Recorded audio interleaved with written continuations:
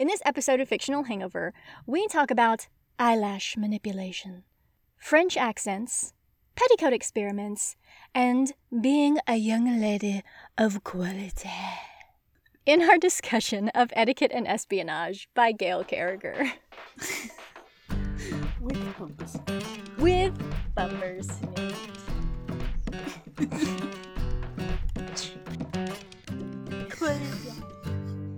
Hey everybody, welcome to Fictional Hangover, a podcast about young adult and new adult books, series, authors, and voice actors that is full of spoilers.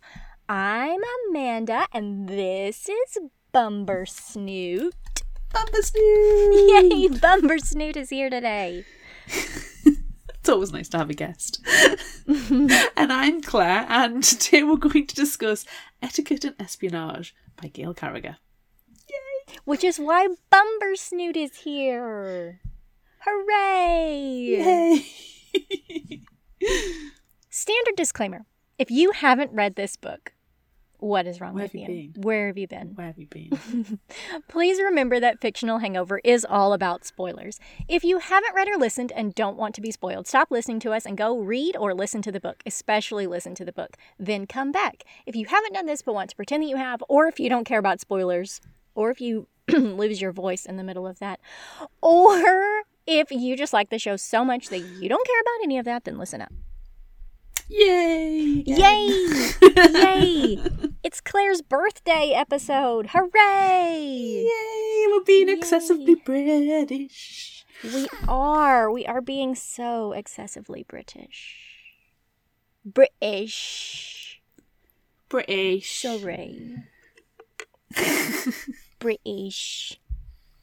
And let's see. We've got Bumbersnoot here, and he is wearing his birthday hat. Yes. And we are dressed very fancily, so everyone make sure you go and join our bonus tier so you can see our fancy outfits. We are ladies of quality. Quality. Yep. Yes, we are. Yes, we are. I'm so excited for your birthday episode, Claire. So am I, because I love this book. But we have background information. We have multiple probably for this, really. We do. But because this is an excessively British episode, I chose some background info from Gail Carriger's website, which is fantastic, gailcarriger.com. There's so much fun stuff on there. And I just want to say that I am featured multiple times on her website. And Twitter and Instagram and Facebook and Pinterest too. Yes, I forget Pinterest exists. Me too. We used to keep up our Pinterest, or you did, because I don't give one fuck about Pinterest, but once a year I'll go, oh, Pinterest exists. Oh, whoops. And then spend about 3 years updating it. Yeah. So I found some great things on her website from the Never Ending Interview page, which is also fantastic. But there is a question. Will those who don't get British humor understand the jokes and references? I noticed you said humour without the U. I did say humor without the U. Humor. So her response to that question is, they are quite British. I spent childhood summers in Devon and attended graduate school in Nottingham, but I'm embarrassingly American. My publisher is pretty strict about making sure all terms and words are Americanized, which I do too. I think a passing familiarity with Regency romances or BBC costume dramas is more than sufficient to understand the humor. Like Monty Python, I believe my books are filled with the kind of comedy that crosses cultural boundaries: farce, sarcasm, and indiscriminate irreverence. Yes. If you like Monty Python, if you like Blackadder, heck, if you like Doctor Who, British programming, you'll get Gail Carriger. Yeah, you will. But what I will note to that, she says her publisher is pretty strict about making all terms Americanized. Not the British copies. Not the British copies, no. Mm-mm. Because when I was doing my the summary and writing up the quotes into Google Docs. Google Docs is an Americanized spelling, and it kept picking it up when I was putting in the British. And normally I would change it, but I didn't because my copy was British. Don't worry, when I edited it, I changed everything. I know you did, but I if it's a British story, I make sure it is British just to really just get it in there. But my copy is the Americanized copy. Yours is the wrong version, in my opinion. If it's set in a country, the spelling should be of that country. Excuse me, but the author is embarrassingly American, so... She may be embarrassingly American, but Sophronia and co are not. Oh, it's so fun. Do you want the other piece of background information? Mm-hmm. Sure. I've got lots more too if we just want to talk for an hour before the episode starts. But it's very relevant to the podcast. Well, it's very relevant. All of it. Because it's how we met. I know. So it's the background so fun. information is, if you want to find out the full story about how we met, you need to go and listen to the Gail Carriger interview, the first one. Yes. Because it is Gail Carriger. But... It's her fault. It is her fault. But not the first episode featuring Gail Carriger, which was in the before times, in the BC times, episode 11 Whoa. of the podcast. Whoa. Ooh, way back in the before times. And that's when we covered all 4 books in this series in one go, back in the time before we did in-depth summaries. I will say, that was an episode episode. 11 is the reason. Don't listen to the episode unless you really want to, but that is the reason why Don't listen to I found the podcast. Don't listen to the episode. I love that. Don't listen to the episode unless you really want to. Hey, I wasn't there. It's not as British. Yeah, that was really funny. That was a ridiculous episode because if I recall correctly, Amber didn't know what steampunk was.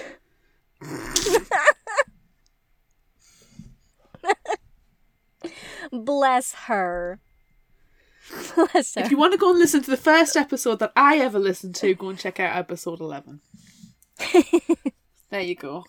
But oh my gosh, don't go back that far. Those episodes are dreadful. Finding your feet. I think it's the first 50 you're finding your feet? First 50?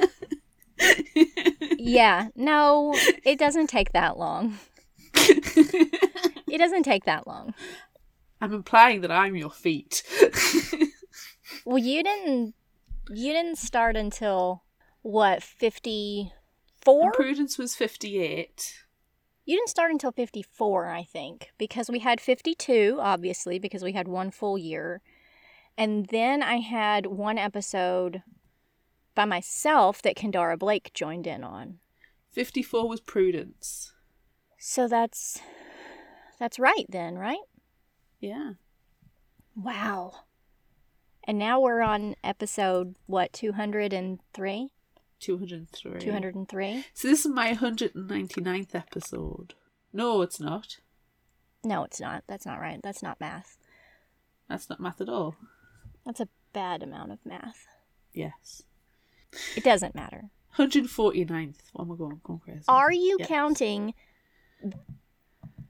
that one episode, the ladies... Where I was a guest? The Ladies' Guide. Are you counting that one? No, so this is 150. 150. Yeah. Oh. That's special. Oh. Ah. There you go, Patreon. So you get my Wow. bad maths and some Wow. reminiscing. I might just leave it in. Who knows? Who knows what's going to happen? In all fairness, it's about 20 minutes of blah. It mostly is that. Edit that out, you. Edit that out, me. Okay, so do you have initial thoughts? I just think everybody knows my thoughts and feelings towards anything done by Miss Gale. And if you don't, where have you been? I agree. I think that's what mine would be too. Yeah. Because, yeah. I've got a feeling the word same is going to be used a lot.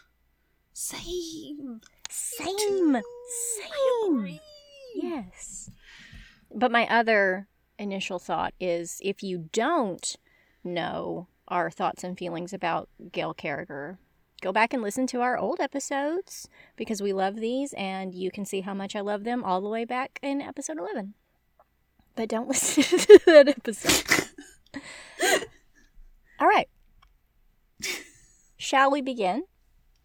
We shall. Sophronia Angelina Temenick is not one to be deterred from eavesdropping on her mother because of her siblings and household mechanicals roaming the hallways. Her mother is talking to Mrs. Barnacle Goose, a lady with strong opinions on reforming daughters, and a stranger. This is not good. Sophronia has no intention of being reformed and desperately wants to know what the ladies are talking about, so she enlists the dumbwaiter in her espionage. The dumbwaiter is resistant to the point of recalcitrance, and despite Sophronia's best efforts, the dumbwaiter falls, and she lands akimbo in the parlor, her skirt torn, and a splattered trifle on Mrs. Barnacle Goose. Poor Mrs. Barnacle Goose. It's a fantastic name, though. Mrs. Barnacle Goose flees the scene, leaving Sophronia at the end of a verbal deluge delivered by her older sister, Petunia, who is sure that Mamsie will sign Sophronia over to the servitude of the vampires. Ah, no, that's terrible. The vampires will want to suck Sophronia's blood and make her dress in the height of fashion. Oh. There's nothing wrong with that, Sophronia. There's nothing wrong with that. Frau Britcher, the mechanical butler, enters with instructions for Sophronia to go and see her mother this very moment. Oh, bother. Sophronia is taken to her father's library, where Mumsy is sitting with a lady of indeterminable age. The grey in her hair seems off. Her face flashes the picture of youth one second, then is matronly the next. This is Mademoiselle Geraldine, the headmistress of the exclusive Mademoiselle Geraldine's Finishing Academy for Young Ladies of Quality. Mrs. Temenick is at her wit's end with Sophronia's unladylike behaviors. She reads, she climbs, and she takes machines apart. Gasp! Mrs. Temenick is called away to deal with the dumbwaiter, leaving Sophronia alone with Mademoiselle Geraldine. Mademoiselle Geraldine establishes that Sophronia has some unique abilities in a young lady. She has fast reflexes, is fearless, is curious, and she seems to know there is something not quite right about Mademoiselle Geraldine's appearance. At Mrs. Temenick's reappearance, Mademoiselle Geraldine declares in her thick French accent she will take Sophronia to her academy right now. She will take a short walk around the gardens and give Sophronia just half an hour to pack. With little to no fanfare, Sophronia's belongings are packed, and she is off to finishing school. Once inside the well-appointed carriage, Sophronia finds she and Mademoiselle Geraldine aren't the only occupants. The lively and sparkly Dimity and Plumley Tainemont and her younger brother Pilliver are also aboard. While the sullen Pilliver is destined for Bunsen and Lacroix's Boys Polytechnique to disappointingly follow in his father's evil genius footsteps, Dimity shall be joining Mademoiselle Geraldine's Finishing Academy for Young Ladies of Quality with Sophronia. Sorry I didn't say quality. Well done. Thank you. Some remarks made by the Plumley Tainemont siblings are rather confusing. Things about being a finishing school on the surface, the term covert recruit, and the academy having no fixed address. Suddenly, the carriage jolts to a stop. The carriage has been captured by flywaymen, sporting what appears to be an onion pin to their hats. They demand Mademoiselle Geraldine hand over the prototype, but the headmistress, rather thickly in Sophronia's opinion, protests her innocence. What proceeds is a quarter of an hour spent watching as the flywaymen toss their belongings, including their unmentionables, across the ground. Gasp. In frustration at the lack of results, one of the flywaymen pulls Mademoiselle Geraldine out of the carriage. Ooh. Sophronia, Dimity, and Pilliver watch Mademoiselle Geraldine perform some terrible hysterics. It seems she has abandoned them. Turning out their pockets and finding little useful, Sophronia grabs Pilliver's monocle, his depraved lens of crispy magnification, if you will, to burn the rope enough to snap it. Sophronia then takes the driver's seat and reins to make their getaway. The Flywaymen only notice her actions and start shooting when it's too late. Because Sophronia is a good person and only Mademoiselle Geraldine and the unconscious driver know where they're going, she turns the carriage around and instructs the Plumley Tainmont siblings to grab Mademoiselle Geraldine. The plan goes off swimmingly. Thankfully, the driver comes to and takes the reins back, leaving Sophronia to clamber back inside the carriage. She finds Dimity in a dead faint on the floor, Mademoiselle Geraldine being hysterical and Pillover quietly reading. Dimity faints at the smallest sight of blood and was grazed by a passing shot, sending her out cold. Her smelling salts are back on the road with their unmentionables, so there's nothing to do on that front but leave Dimity passed out. Sophronia is convinced Mademoiselle Geraldine is shamming, probably, so they can't question her. With no better options, Sophronia orders the driver to carry on to Bunsen's. During the journey, Mademoiselle Geraldine breaks character and starts talking without her dreadful French accent. She is not, in actuality, Mademoiselle Geraldine, but instead she is Miss Monique de Pelouse, a senior student at the Academy on her final mission in order to finish. She was to collect the children and the prototype, but it's all gone wrong, and it's not her fault. Eventually, the tirade stops and quiet descends over the carriage as they reach Bunsen's, and Pilliver leaves them. Sophronia and the now awake Dimity are denied entrance on account of them registering as female by the Porter Mechanical. After depositing Pilliver, they head on to the wilds of Dartmoor toward Mademoiselle Geraldine's finishing academy for young ladies of quality. A short while later, the ladies reach their destination. Sophronia imagined she would find the school scuttling about Dartmoor on many mechanical legs, since it doesn't have an address, but instead she finds the most magnificent, if oddly shaped, dirigible floating majestically in the sky. An easygoing gentleman with a silk top hat tied about his head, wearing a long coat and, scandalously, not wearing shoes, opens the carriage door and helps them out. This isn't another Flywayman, nor even a highway robber. Rather, it is a man called Captain Niall. He declares it too windy for them to travel up to the academy at the moment, and that they will need to wait until nightfall. But it is not long before it is suitably dark. Captain Niall disappears for a few moments, and a giant wolf returns. Sophronia, having never encountered a werewolf before, takes flight and the wolf gives chase. He doesn't attack, and when Sophronia notices he is still wearing his top hat, she comes back to her senses. Captain Niall is a werewolf, and he works for the school. Oh! Nice. In his wolf form, Captain Niall leaps to a platform lowered down from the giant dirigible, carrying the girls one by one. Monique seems put upon. Dimity squeals the entire time, and Sophronia relishes the thrill. Shortly after, they enter the bowels of the finishing school and meet Professor Beatrice LeFou, Sister Maddie, and Lady Lynette de Limon. Once Monique relays her false version of the journey to the teachers and declines telling them the location of the prototype they are so interested in, Lady Lynette sends Dimity to her room and makes introductions to Sophronia, their covert recruit. Soon, Lady Lynette escorts Sophronia through the corridors of the dirigible to the real Mademoiselle Geraldine's quarters. Ordered to wait outside and not to move, Sophronia fails to eavesdrop, then wanders down the corridor, setting the alarms off on a maid mechanical, causing a very displeased man to emerge from one of the rooms. The man in question is Professor Braithwaite, and he spouts a fair few what until Lady Lynette comes to retrieve Sophronia to meet the headmistress. Mademoiselle Geraldine's suite is like a sweet shop. Sadly, the cakes are fake, as it is a hobby of hers to create realistic delights. The meeting goes well, Sophronia deploying discretion and discernment, recommended by Lady Lynette, as it seems Mademoiselle Geraldine has absolutely no clue as to what is really going on at her finishing school.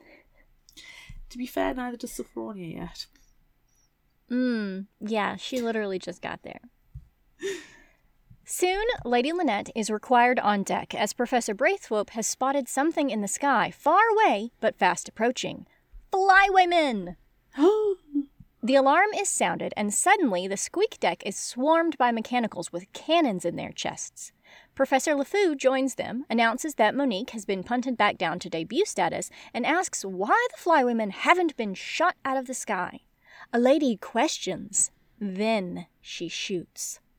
The Flywaymen shoot a glob of garlic mash, causing Professor Braithwaite to sneeze and wheeze, then send up a request to parley. The Flywaymen catapult a mechanical sausage dog across the school.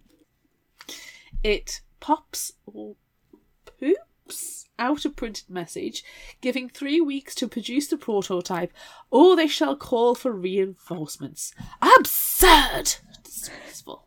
Terrible. A plan is hatched involving the creation of a surrogate prototype with the assistance of Bunsen's. With the matter settled for now, Sophronia is taken to her room. Before she goes, she hides the mechanimal, christened Bumbersnoot, in her large pinafore pocket. Yay! And he's sitting next to Amanda. So cute. Yay, Bumbersnoot! In the debut's room, Sophronia introduces Dimity to Bumbersnoot.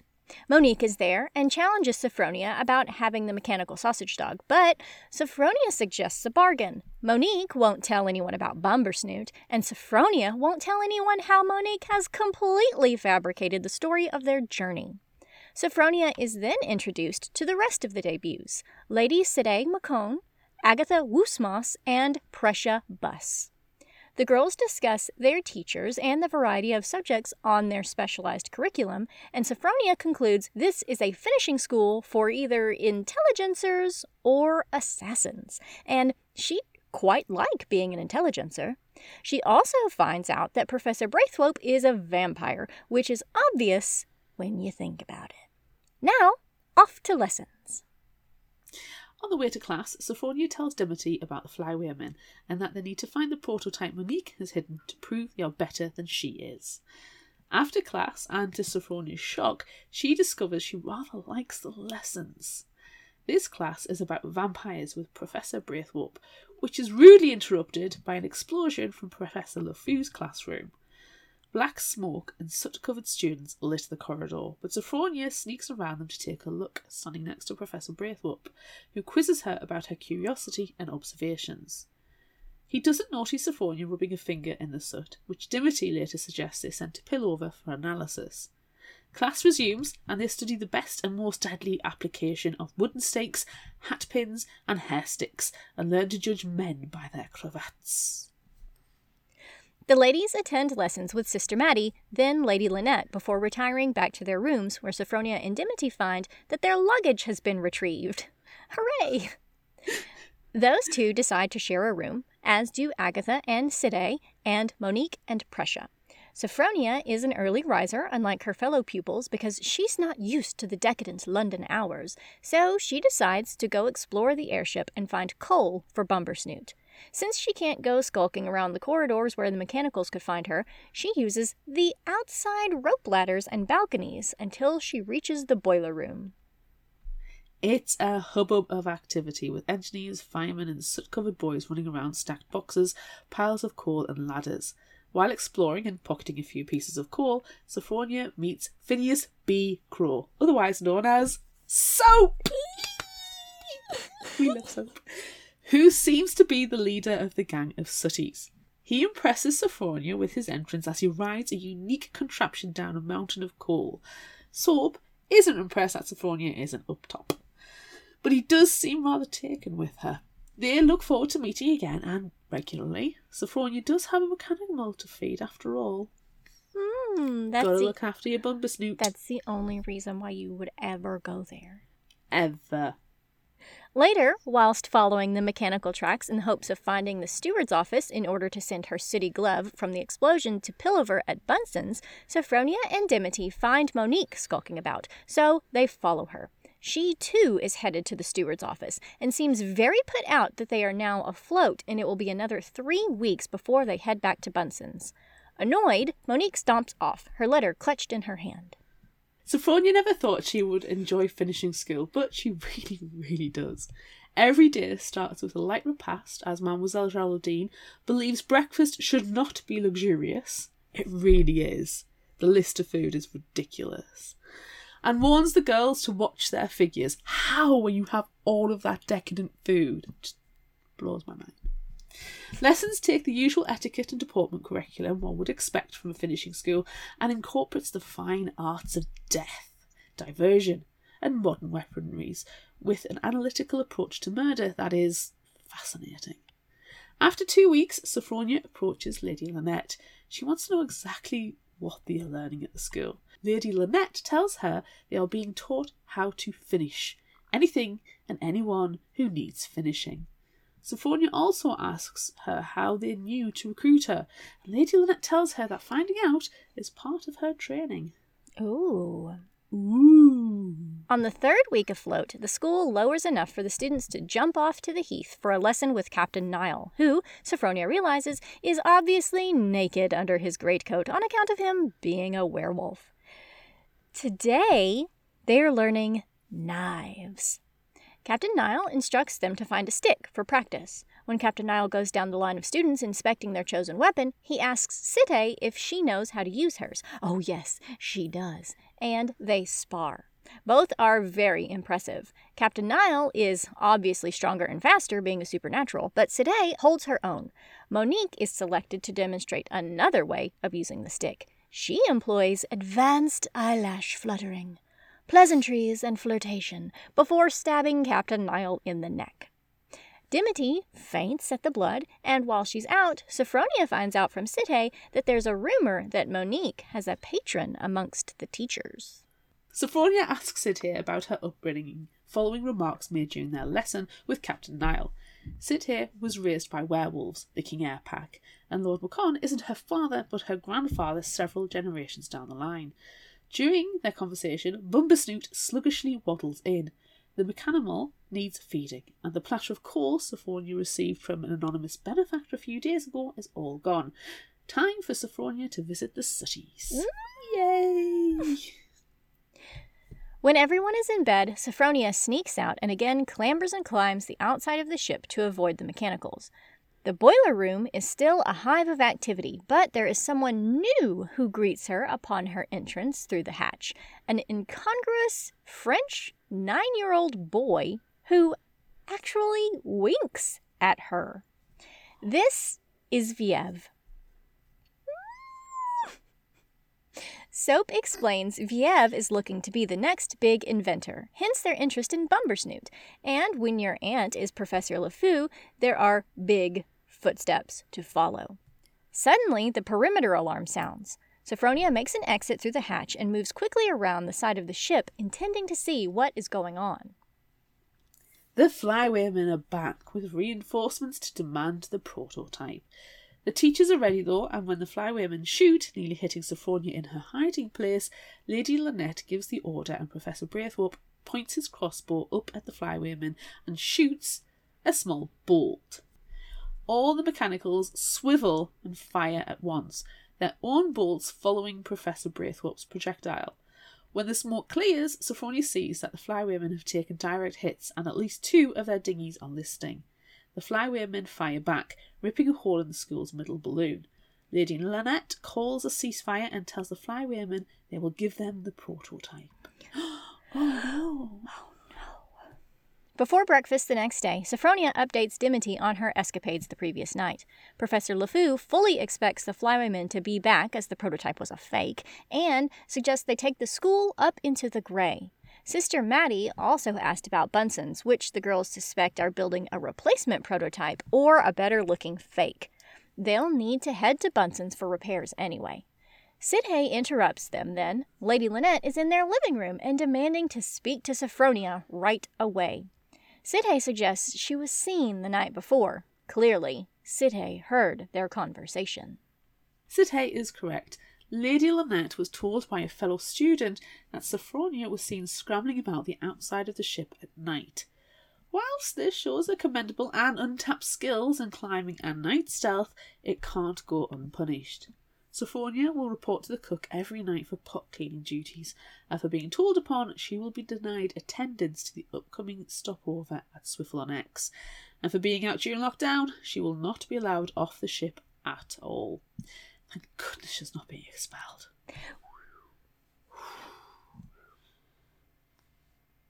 Sophronia is convinced Monique was the one to rat on her and confronts her on the way to tea and scones.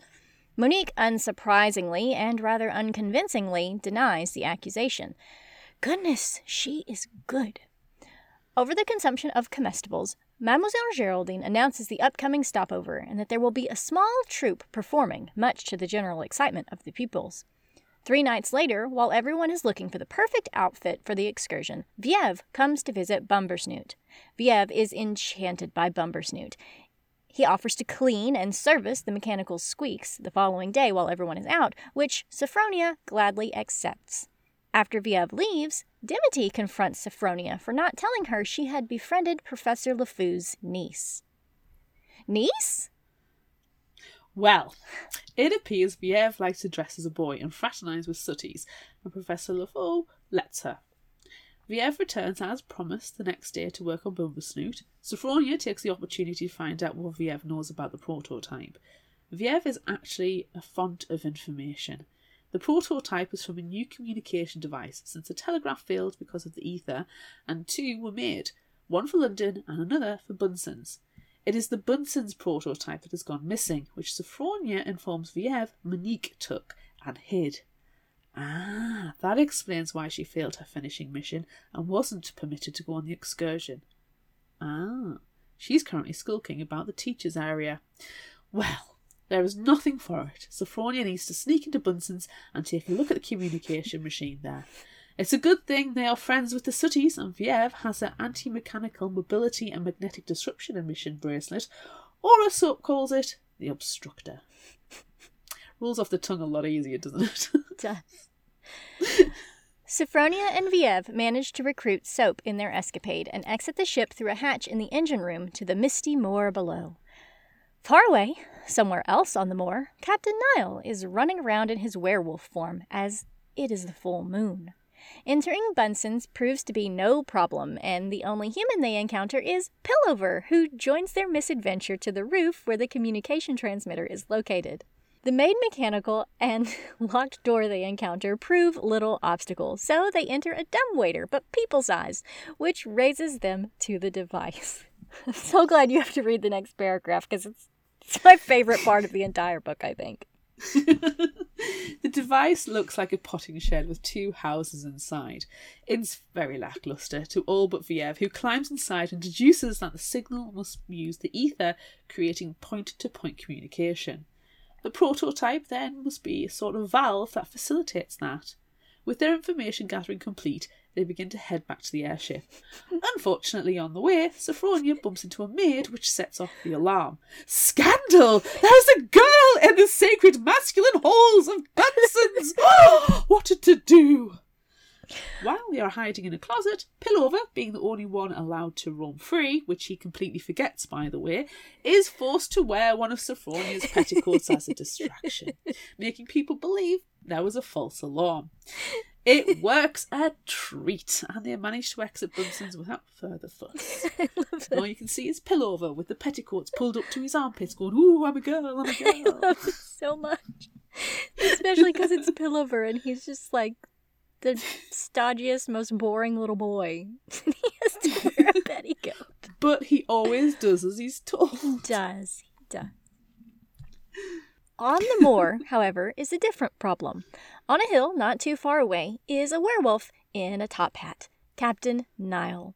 The wolf scents the air and begins running toward them, growling. Sophronia, Viève, and Soap run full out to the airship, but the rope ladder isn't lowered until the last possible moment. Sophronia orders Soap and Viève up first, and as she climbs, Captain Niall bites down and viciously mauls her other petticoat. Thankfully, the sooties pelt Captain Niall with coal to keep him at bay. Despite her disheveled appearance, Sophronia dashes to Professor Braithwaite. He must raise the alarm that Captain Niall is on the loose in werewolf form in case he attacks the returning students and teachers. It takes a bit of persuasion to get Professor Braithwaite to believe her, but finally he dashes off at supernatural speed to keep the students safe from Captain Nile. When Dimity returns, she regales Sophronia with the story of Professor Braithwaite fighting a werewolf. But there was blood, so she fainted and missed the actual fight. Thankfully, Agatha and Monique complete the story. Mademoiselle Geraldine also fainted, so Lady Lynette was able to dispatch some of the older girls to perform the fan and sprinkle manoeuvre. The conversation then turns to Bunsen boys and the Sooties. Thankfully, Lady Lynette knocks and the conversation is ended. Before Sophronia can turn in for the night, Professor Braithwaite asks to speak to her. They agree that neither saw anything that they shouldn't have when she knocked earlier in the evening. Knowing look of mutual understanding. Yes, he definitely wasn't drinking someone's blood, and she definitely wasn't out roaming anywhere that she shouldn't have been. Definitely. Sure. For the next 3 months, the school stays aloft in the grey. With flywomen on constant search for them, it was deemed the best option. However, this stops any external communication, which is particularly vexing to Monique. Sophronia supposes it must be because of the prototype. After speaking to Dimity, Sophronia recalls that Monique took a turn around her family's garden while she was pretending to be Mademoiselle Geraldine, and Sophronia was packing for school. She must have hidden the prototype then. It's at Sophronia's house somewhere. Sid Hay continues to demonstrate her weapons proficiency, this time with Professor Braithwaite, who has taken over lessons as Captain Nile can't go into the grey. One day, when Sid Hay is being particularly recalcitrant, Sophronia confronts her about her groupiness because, like it or not, she is stuck there and she is a lady, capital L. Then Sophronia has the idea to include Sid Hay in her jaunt to the boiler room that night. Sid Hay absolutely loves it, because she can properly roughhouse with the Sooties and doesn't have to act like a girl. They even come up with the idea of wearing reinforced boots to help with kicking. Yes, Sid Hay, you've come up with an accessory. Dimity is put out by Sophronia and Sid Hay's friendship and jaunts to the boiler room despite her not being able to climb, not liking being dirty, and not wanting to learn how to fight. To compromise, Sophronia suggests that Dimity give her extra training on general ladylike matters. Eventually, Sid Hay joins and they become an odd little study group.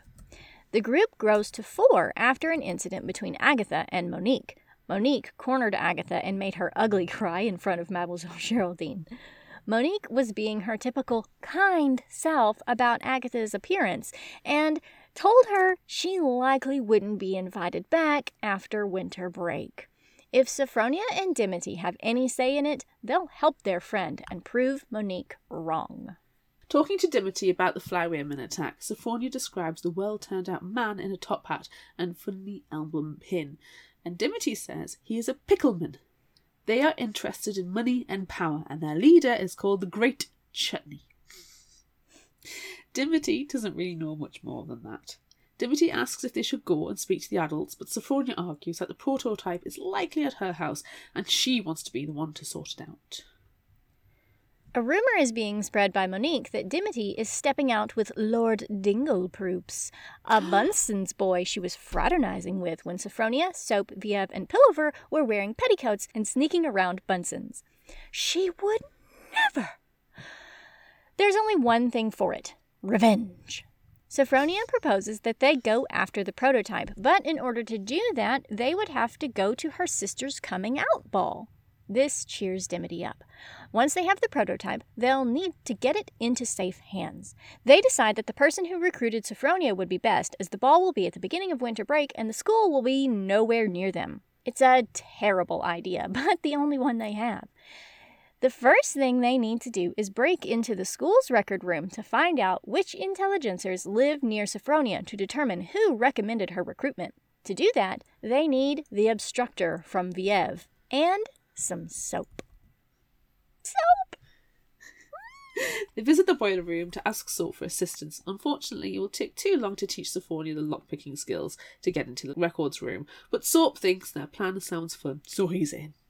After a week and many arguments about who is to come, in the end, it's decided that a small number is best. So Sophronia, Dimity and Soap head into the unknown attic levels of the school, only to find a mechanical soldier stationed outside the conveniently labelled records room.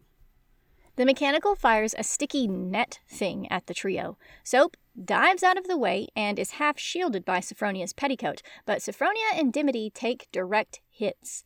Soap hacks at the net with his knife while Sophronia and Dimity use sewing scissors. Once free, Soap picks the lock and they're in. The room is filled with a giant filing machine with records dangling like laundry high up in the air. Eventually, they find a call machine and work out how to use it. They locate a cluster of relevant records of former pupils from Sophronia's area. One is dead, the second lived in the area for only a short period, and the third is Mrs. Barnacle Goose. Staging the room, so blame for the mess would fall on someone else, the trio leaves. The next day after breakfast, Monique mentions Petunia's little coming out ball and that she has an invitation to it. What? How? She's figured out a way to get herself invited so she can retrieve the prototype herself.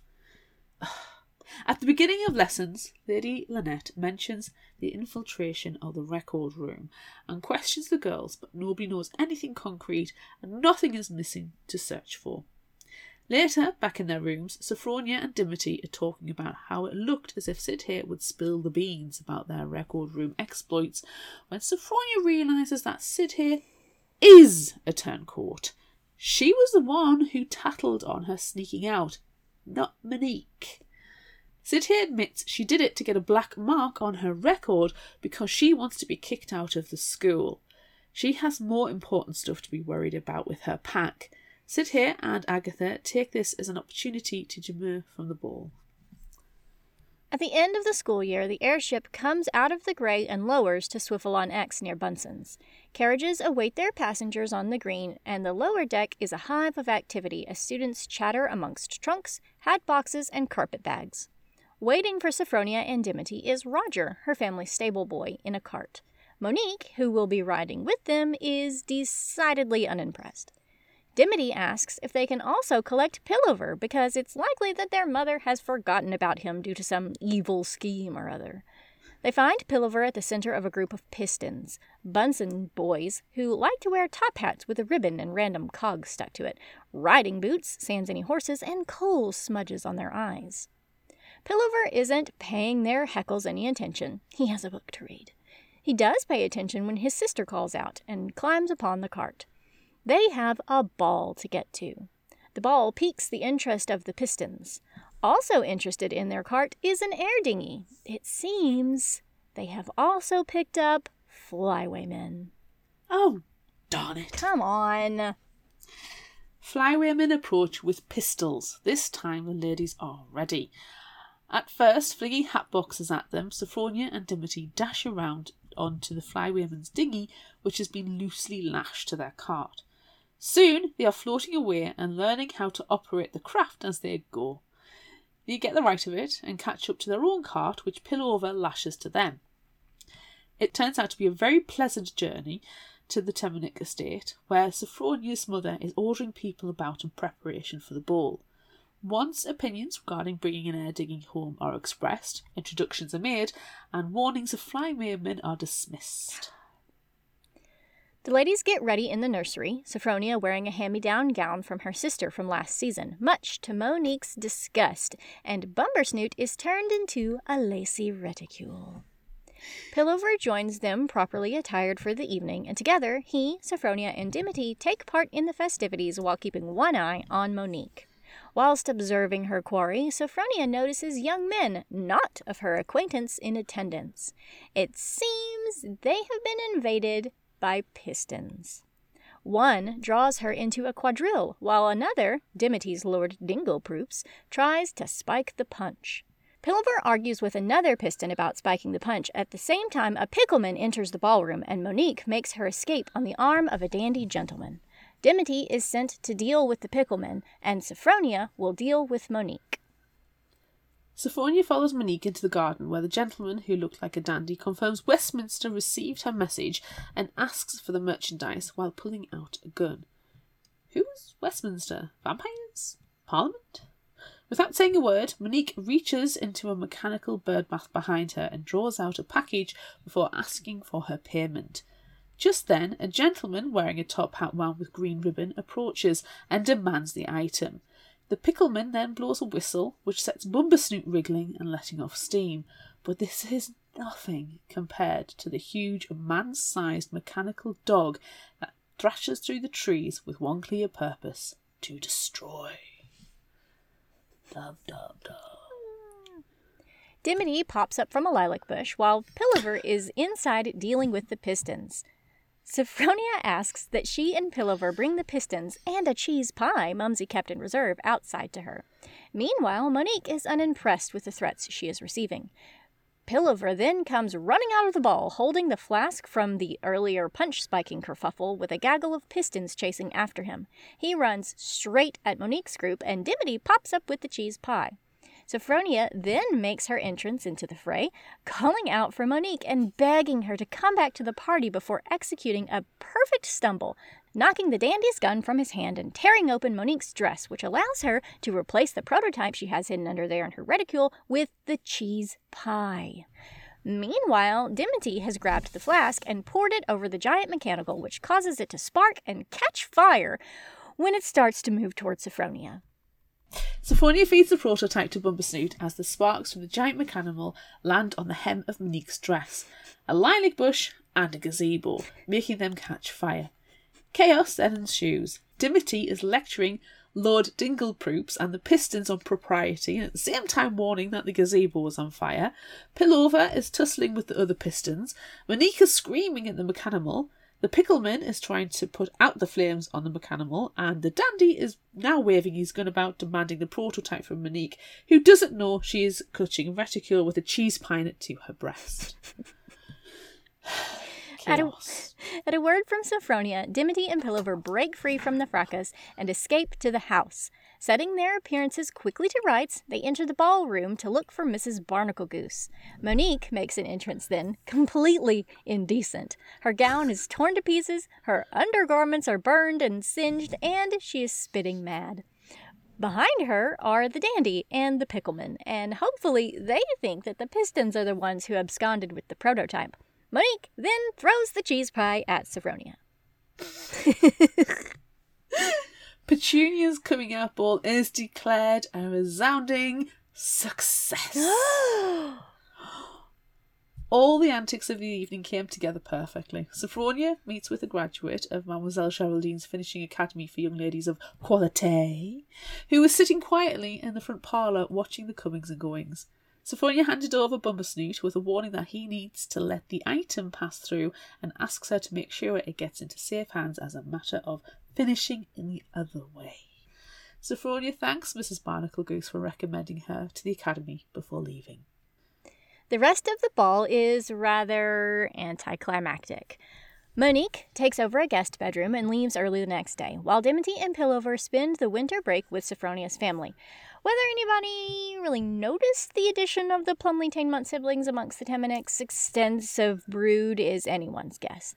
Though Mrs. Temenick noticed a little improvement in her youngest daughter's deportment, she declares that Sophronia still needs more work. Delighted, Sophronia returns to Mademoiselle Geraldine's finishing academy for young ladies of qualité, with the prototype ensconced at Bunsen's and under reproduction, a commendation in her file for unwarranted but well-executed fancy dress operation maneuvers, and Bumbersnoot waiting for her in the sitting room. Tick-tock, tick-tock, tick-tock. Oh, little Bumbersnoot. He's so cute. He is. He's one of my most favorite things that I've ever made. Do you need to go and feed him some coal now? Yes, we do need to get some coal. I need to go by and visit Soap. For maybe more than just the reason of getting the coal. For reasons. Okay.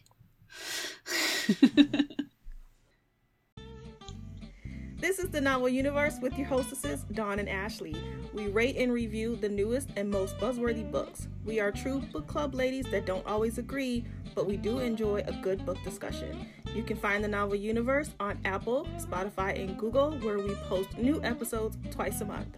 I'm Dawn, the criticizer of books. And I'm Ashley, the fantasy architect. So grab your favorite beverage and join our universe.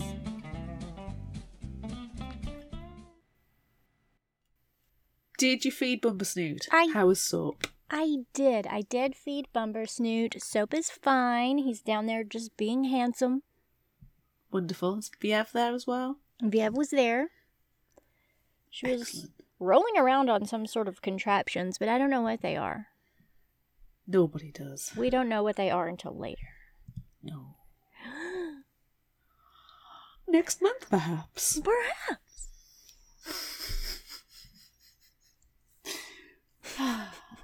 I love these books. Me too. So much. I mean, can we actually say the standout moments? I mean, you were giggling at the petticoat scene. that is my favorite. That is my favorite scene.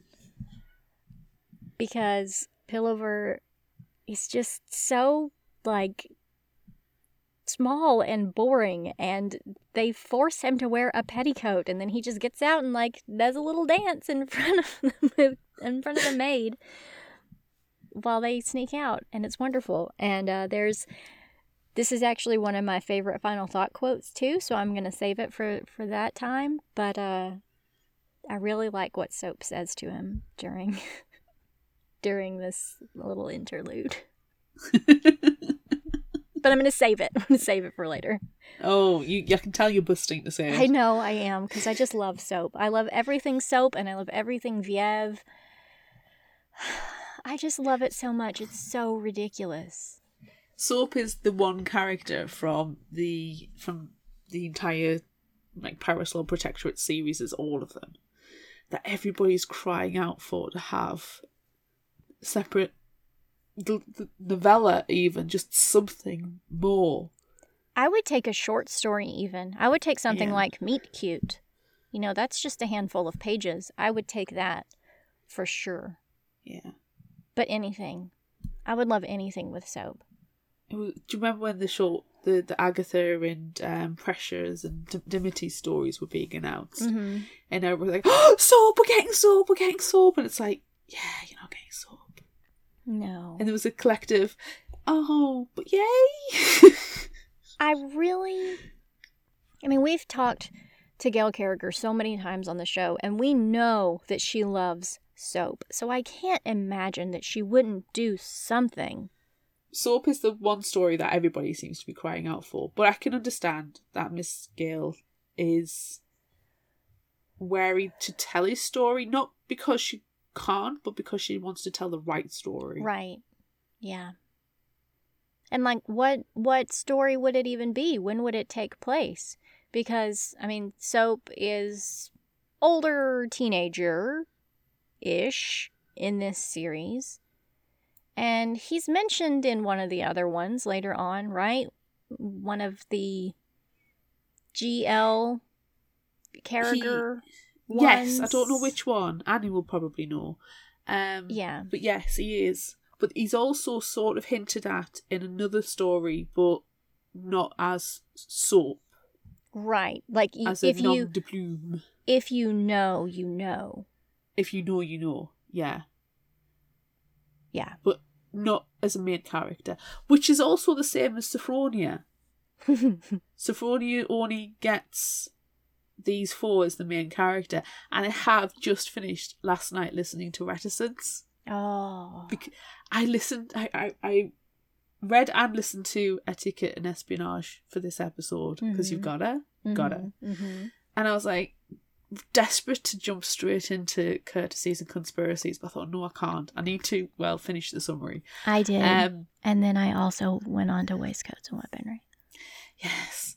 I'll So just do it again. I'll just listen again. It's not fine. a big deal. And It's if I fine. could, I would too. So instead, I listened to Reticence, because Reticence is one of my favourites as well. And it's just, the wedding scene in Reticence, where you have Sidhe and Sophronia and Viev sitting having tea and casting judgment on the whole proceedings, and other bits and pieces that happen, you're just like remembering them as kids, and it's just, you get the warm fuzzies about it. Yeah. Because So now it's they're nice. like all old ladies. Yeah. But it's really kind of nice to go back to the childhood and remember where they first started. Yeah. I always wonder if Sophronia's kind of classified as Mademoiselle Geraldine's finishing academy for young ladies of quality, like top graduate. Probably. She's gotta be. She's gotta be for spoiler reasons in a few episodes, which we'll have to talk about in great, great detail when we finish this series. Yeah. I love it so Anywho, much. I love it. In this one. In this one. It's hard to only talk about this one when we know that all of these characters are in the entirety of all of these works. There's 3 different series, and the characters pop up all over the place, and a handful of novellas, and they're all over the place, all intermixed. I mean, look at what Viev goes on to do in the first series. I know. In Soulless. I know. Wow. I know. Yeah, you're just as a little 9-year-old. You're gonna do so much. You're gonna do so many great things. But it's nice. This is what I love about the entirety of it. It's so intermingled and it's such a well thought out universe. Like the Order of the Brass Octopus is mentioned in this one. That Professor LeFou is well, she's not a member, but she's an honorary Yeah, because they don't part of it. Because they don't let ladies join. Yeah. Yeah. So it's all these little links in, and it's just like, yes. And it's nice to find out where everything, going back to basics, going back to the start. Yeah. And I probably actually, you know what, I'm thinking this is possibly one of my surprises now I'm thinking about it. How long it took Sophronia to work out what Mademoiselle Geraldine's finishing academy for young ladies of quality was actually doing. You know, it was about 3 weeks before she went to Lady Lynette and was like, what's going on here? Why am I learning about, you know, how to correctly, the algebra lessons I'm learning at the same time as, you know, doing household mathematics on the correct proportions of toxin to antidote. Yes. Yeah, I feel like she knew. She obviously knew what was going on, but I think she finally just got to a breaking point where, like, she wanted to make sure this is what she was supposed to be doing because, I mean, this is her first foray into finishing school, so maybe she's like, am I really supposed to be trying to murder everyone? Because, like, I'm cool with it, but I just want to double check before I actually murder someone. My sister's never mentioned about knife throwing. Yeah. You would think that would have come up in conversation. You'd think it would have. So I imagine that's what was actually going on. She just needed to double check. It's true.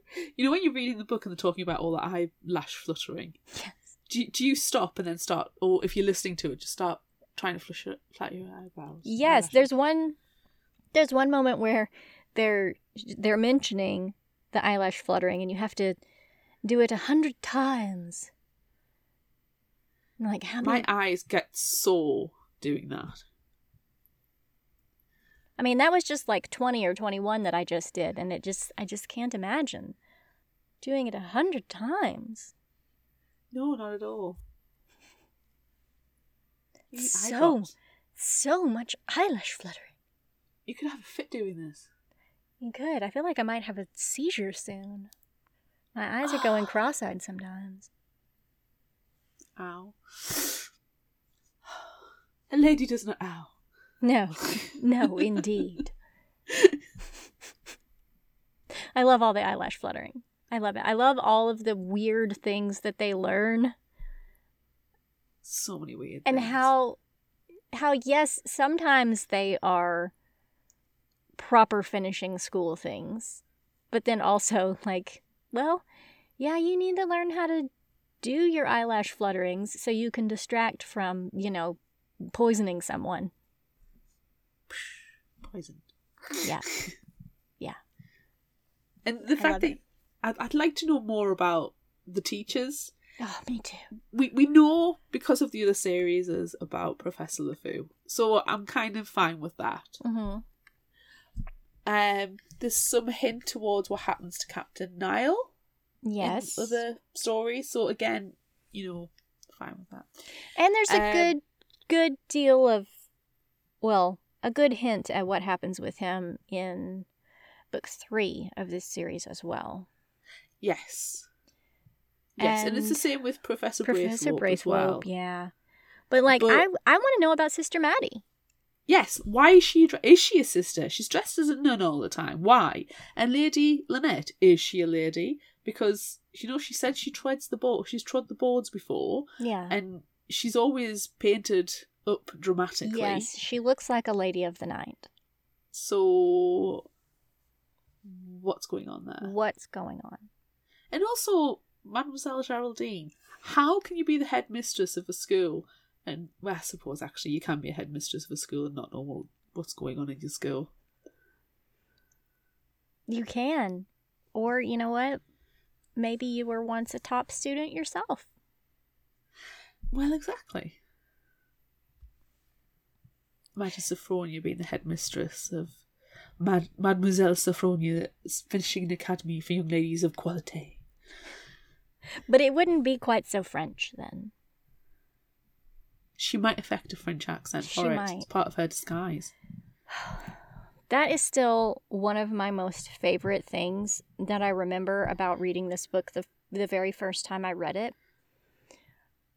Because, of course, I listen to audiobooks all the time and everyone knows this. But I started listening to it and I thought, oh my gosh, I can't even get through these first couple of chapters because this French accent is dreadful. It just makes me want to die.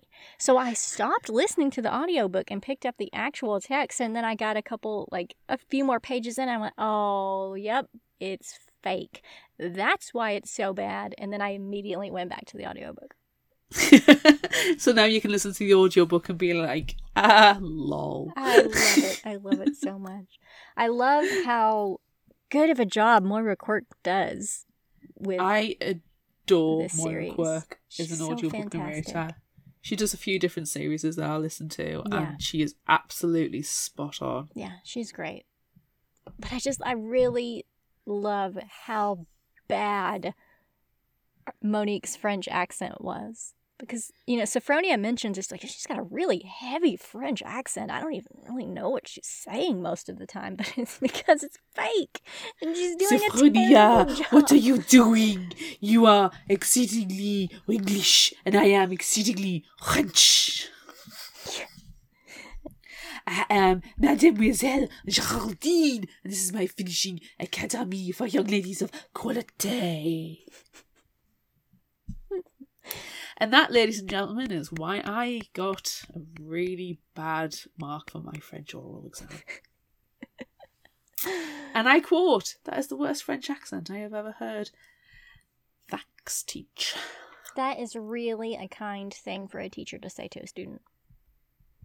During the exam, she pressed pause on the recorder. Great! But she pressed pause quite a bit for us, bless her, because she did actually quite like me.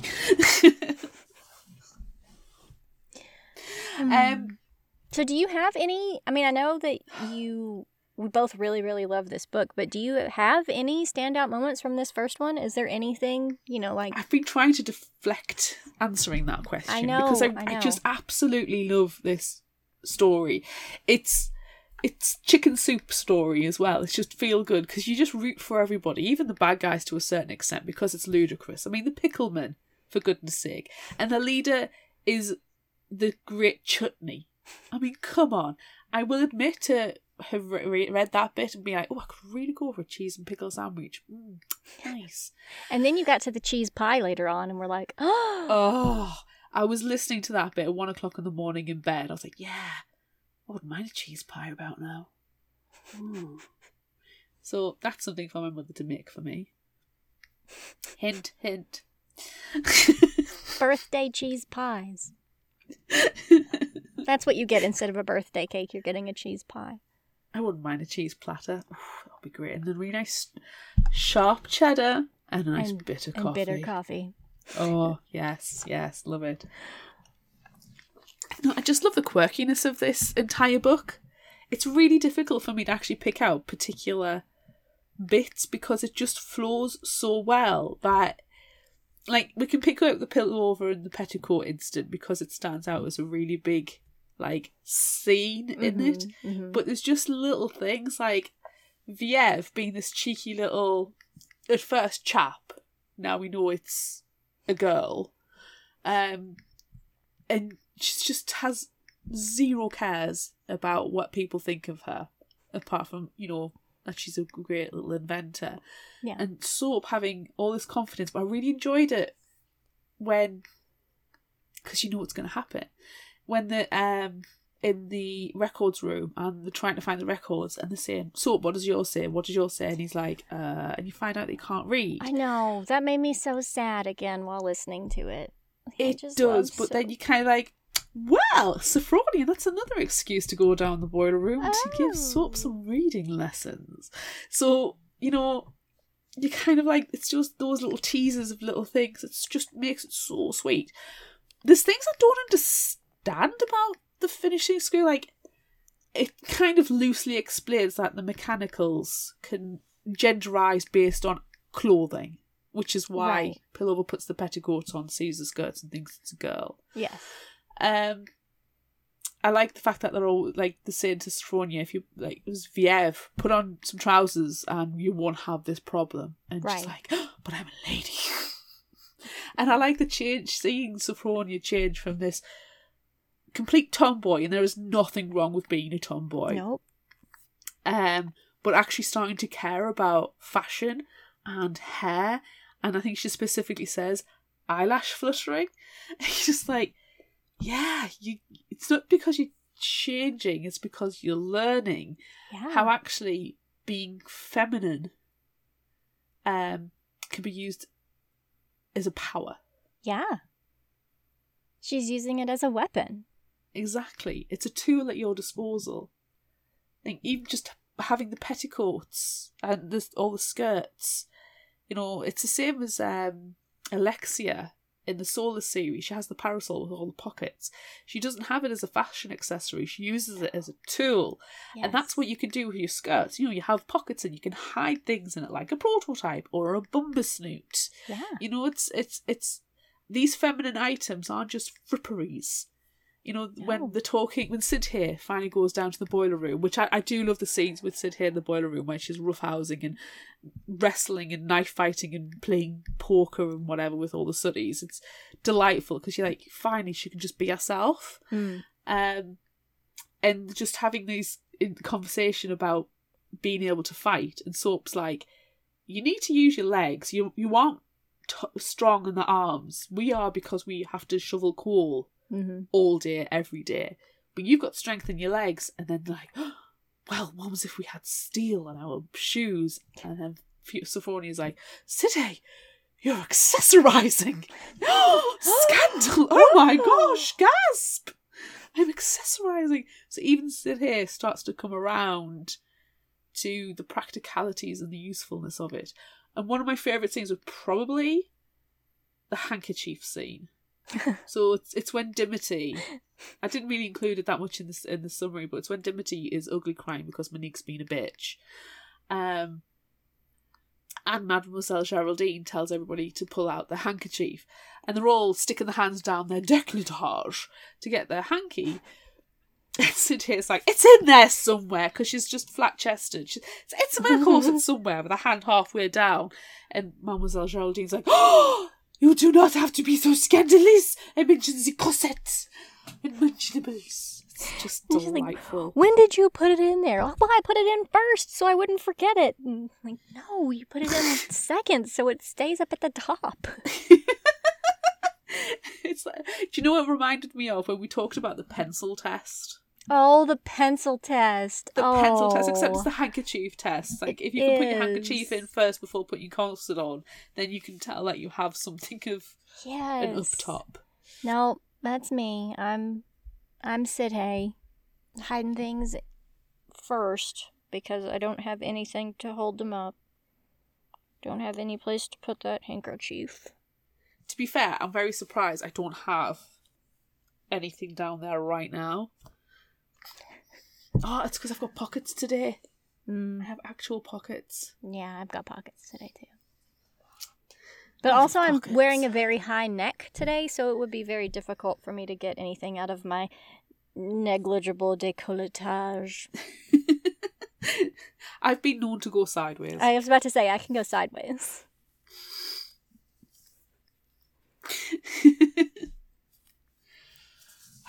Got to have the thumb sticking out and it's like you're wearing braces. Yes. Claire, I'm surprised that we don't have décolletage shirts yet. That shirt's been in our shop for such a long time. I'm really surprised that we don't have one. Well, yeah, that is true. Although I feel like mine would need a question mark at the end. Mine would need an exclamation point. Yes. Yes, it would. Oh, dear me. All right. Do we need to talk about our favorite characters? I mean, All it'll of them? probably be a shorter list to say which ones aren't our favourite characters. Yeah. No.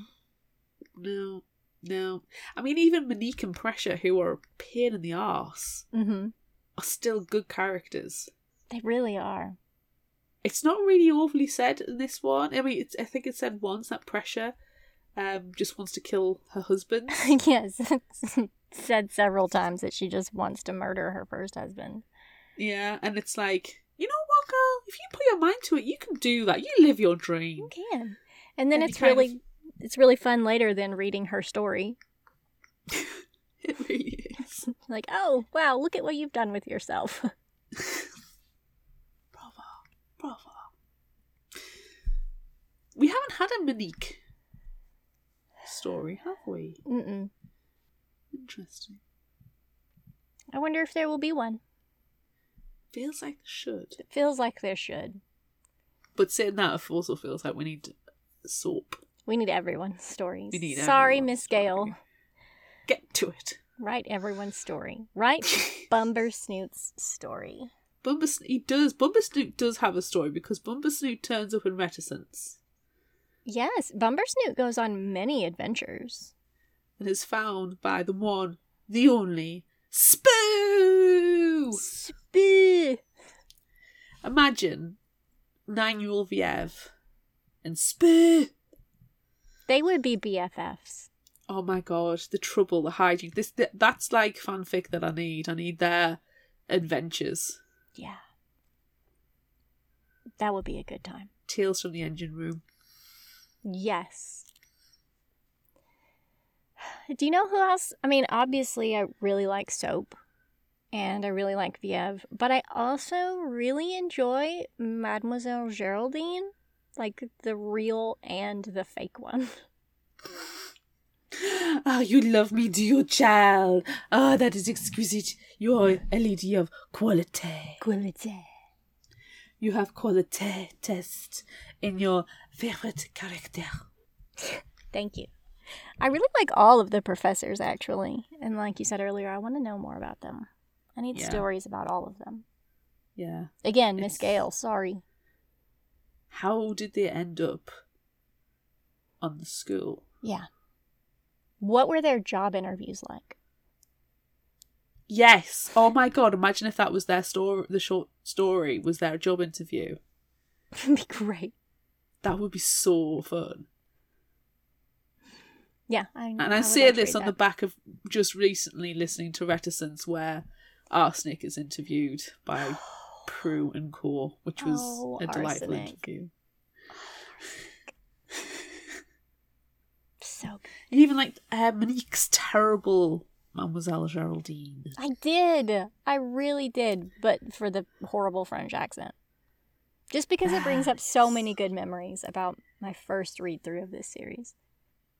I love it. It's such a bad French accent. So And I like bad. the fact that Sophronia all the way through was like, is she for real? She's shaman. This Yeah, is I wrong. don't know if I don't think That this hair's is wrong. Like, why is she looks And then she really gets a pillow young. thrown at. Like, yeah. I'm just like, why are you throwing a pillow at me? What is happening right now?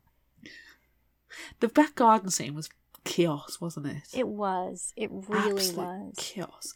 I think I had to go back and re-listen to it a few times. I checked as well, and the just chaotic things. I checked. It was Dimity and Monique relaying the story of the werewolf attack with Okay. Captain. Well, I mean, Braithwaite. because she was watching anyway.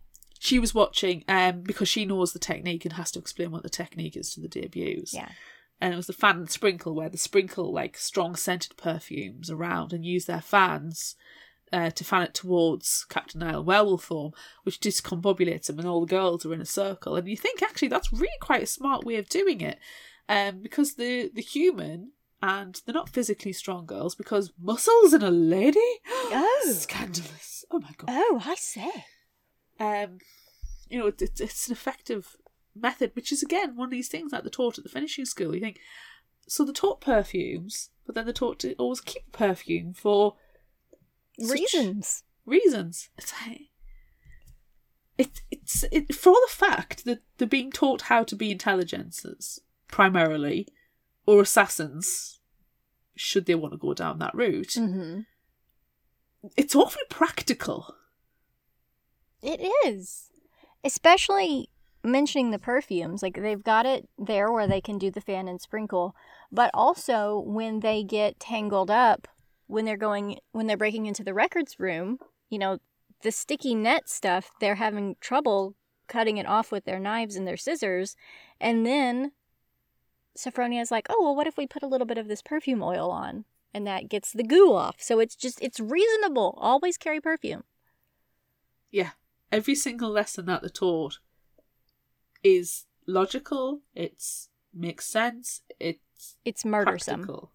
It's murdersome. It's great. Yeah. I wish I could go to this finishing school. Me too. Or teach at this finishing school. I don't know what I would teach. Too. I don't know what I would teach either. Being ridiculous is what I would teach. It's Lady Lynette. I'm not dressing in a habit again.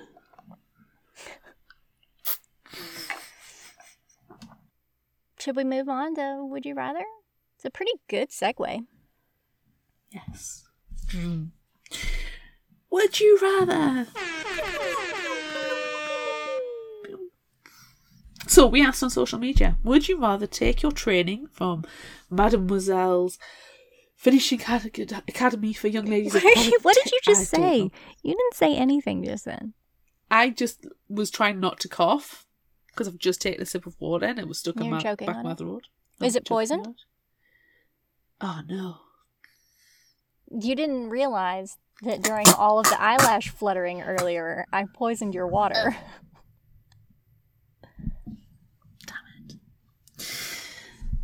So we asked on social media. Oh no, she's flashing her eyes at me again.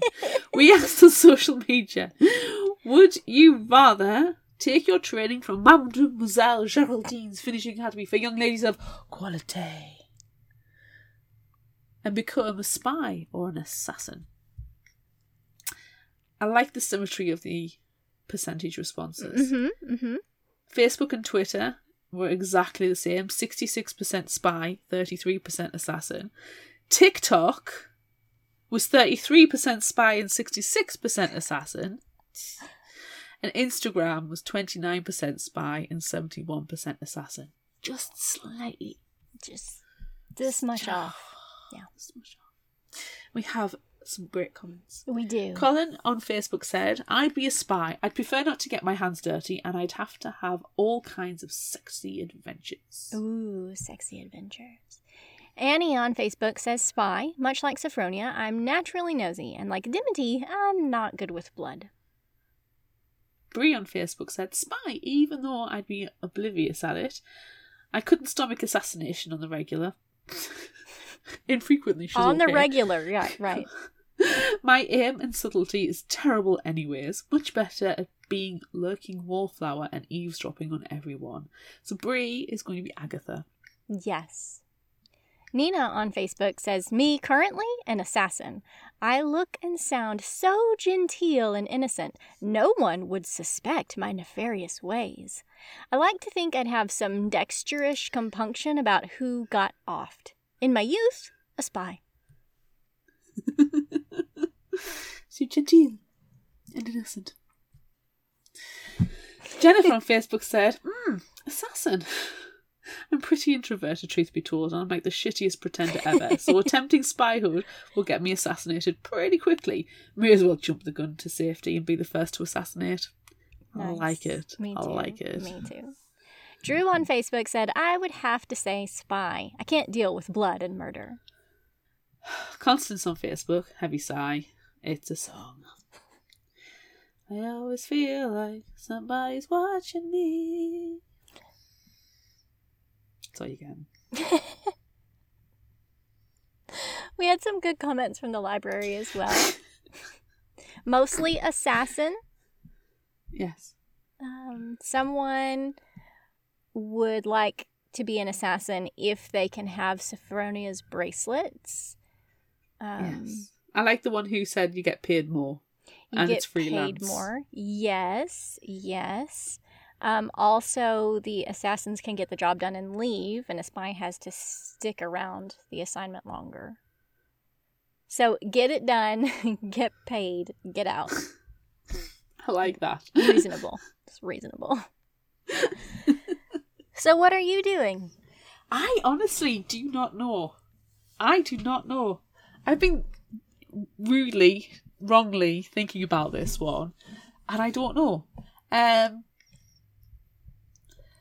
Because these comments are excellent because they've kind of encompassed a lot of where my thinking has gone. Mm-hmm. Like spies, and we know from Agatha particularly and Dimity's stories that being a spy is a long-term commitment. You know, you might be having to go undercover for weeks, months, years. Yeah.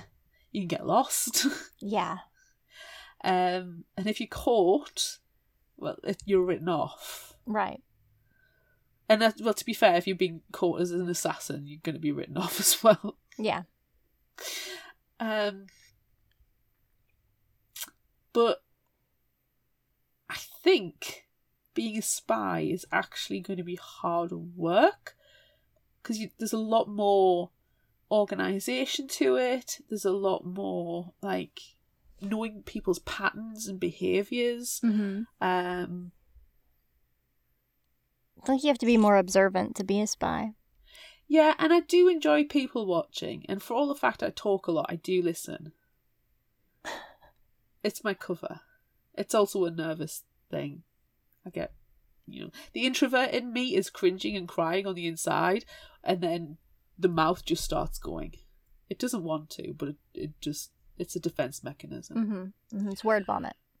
Yeah. I feel like if I'm the one being ridiculous in the room, then it'll put other people at ease as well. Like, right, oh, well, yeah. she's the idiot, so I won't sound quite so stupid next to her.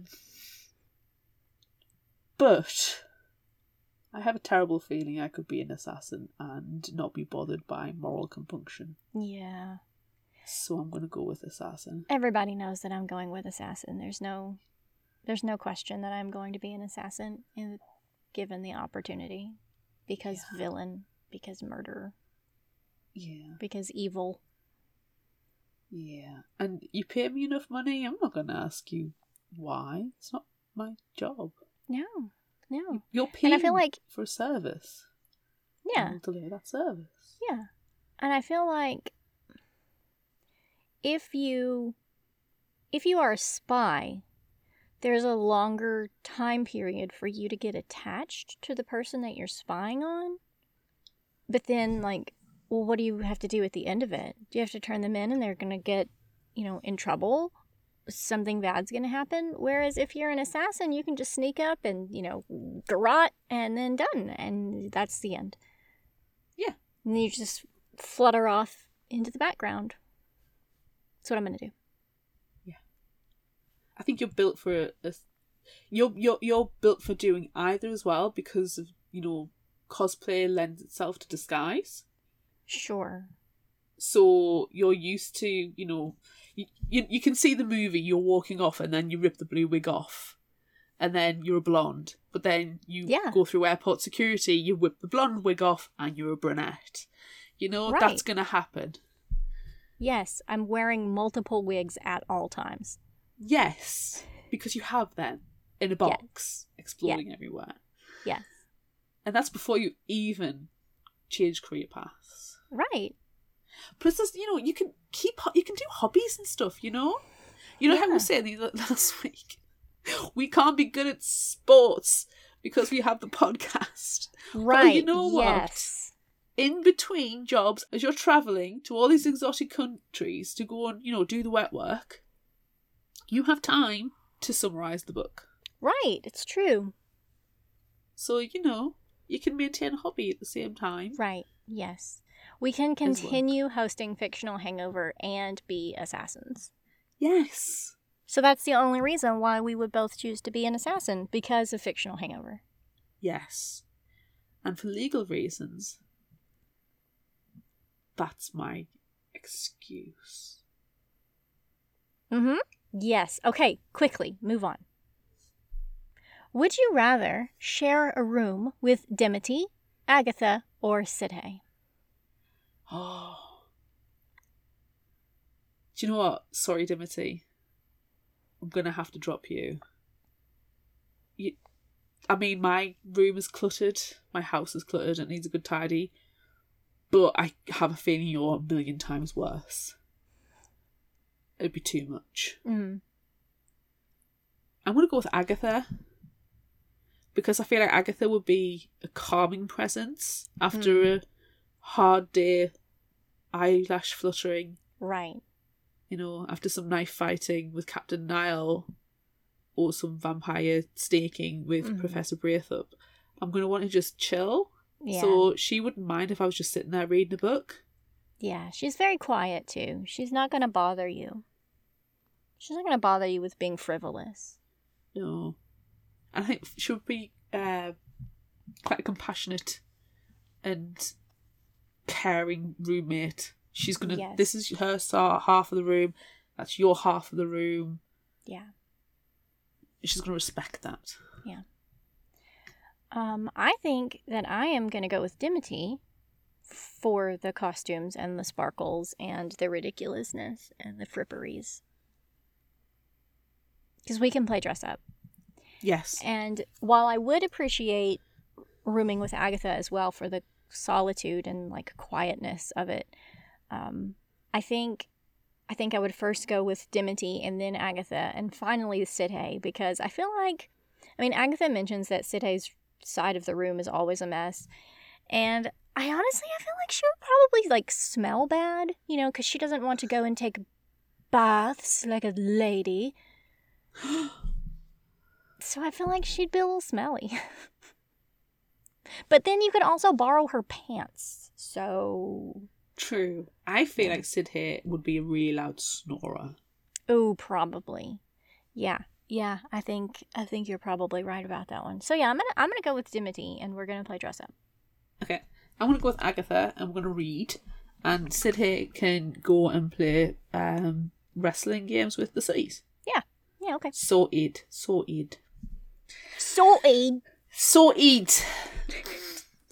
Would you rather attend Bunsen's and the Crows Boys Polytechnic or Mademoiselle Geraldine's Finishing Academy for Young Ladies of Quality?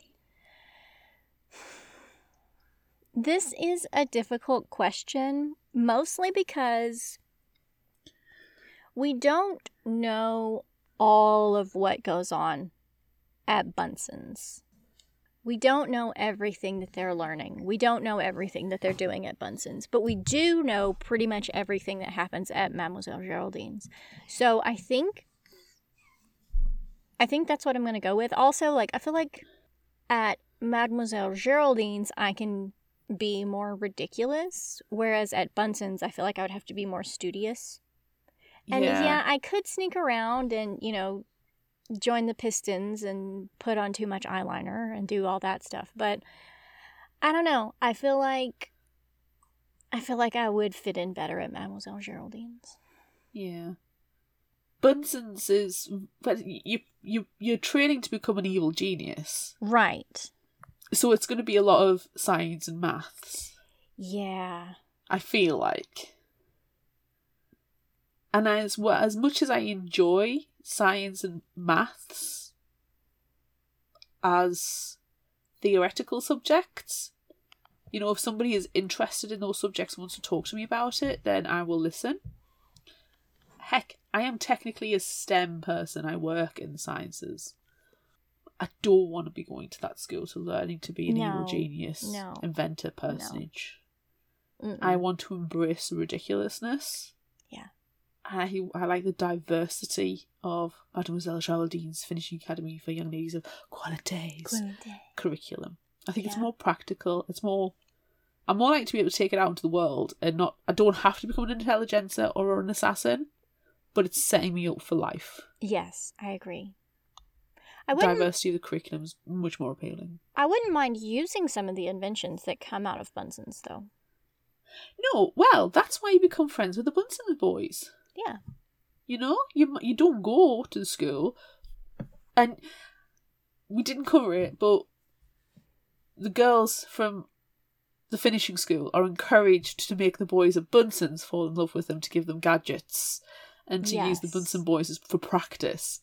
Yes. And it is pointed out, well, what if you take it too far and one of you're getting evil geniuses to fall in love with you? What if when their attachments are spurned, what happens then? And it's kind of like, oh well, it's fine. Yeah. But is it? So you want to be friends with benefits? Well, friends until better options come across, but knowingly. Yeah, okay. You know, open contracted. Right, yes.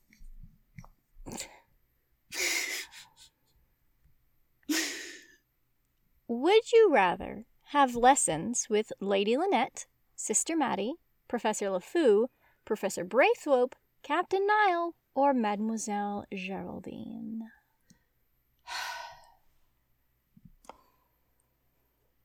Possibly not Professor LeFou for reasons of Bunsen's. I think she's the closest to them. Yes.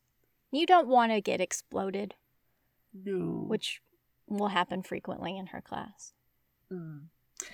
Captain Niall is more the physical fighting aspect. Mm-hmm. Professor Braithwaite is fashion and vampires. Yes. Lady Lynette is theatrics. Mm-hmm. And Sister Mattie is household. And also poisons. Chemistry. Yeah. And poison. And Mademoiselle Geraldine is probably just basic decorum, conversation. Right. I'm leaning towards, I can't decide between Lady Lynette and Mademoiselle Geraldine. See, I figured you would go Professor Braithwaite with the vampires and all. Well, yes, but... Fashion and vampires. I'm not the most fashionable of people. He would have to teach me a lot. I don't know, I think I would like Lady Lynette's because of the theatrics and, you know, the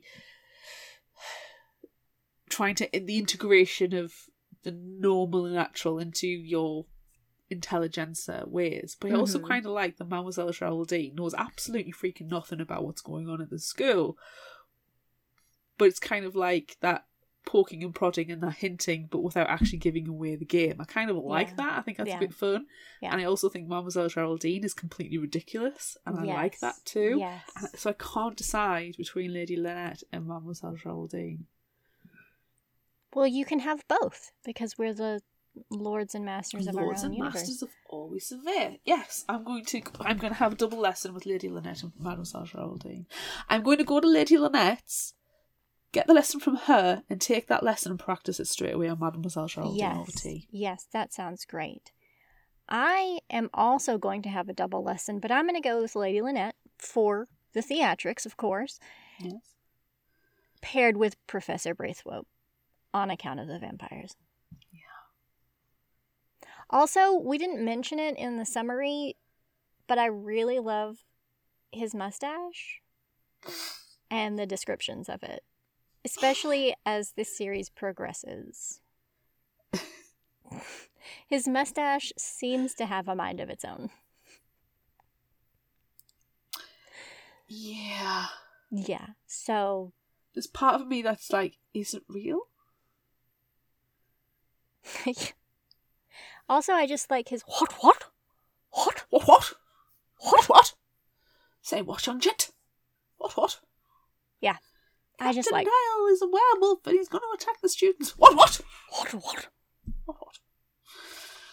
What do you mean?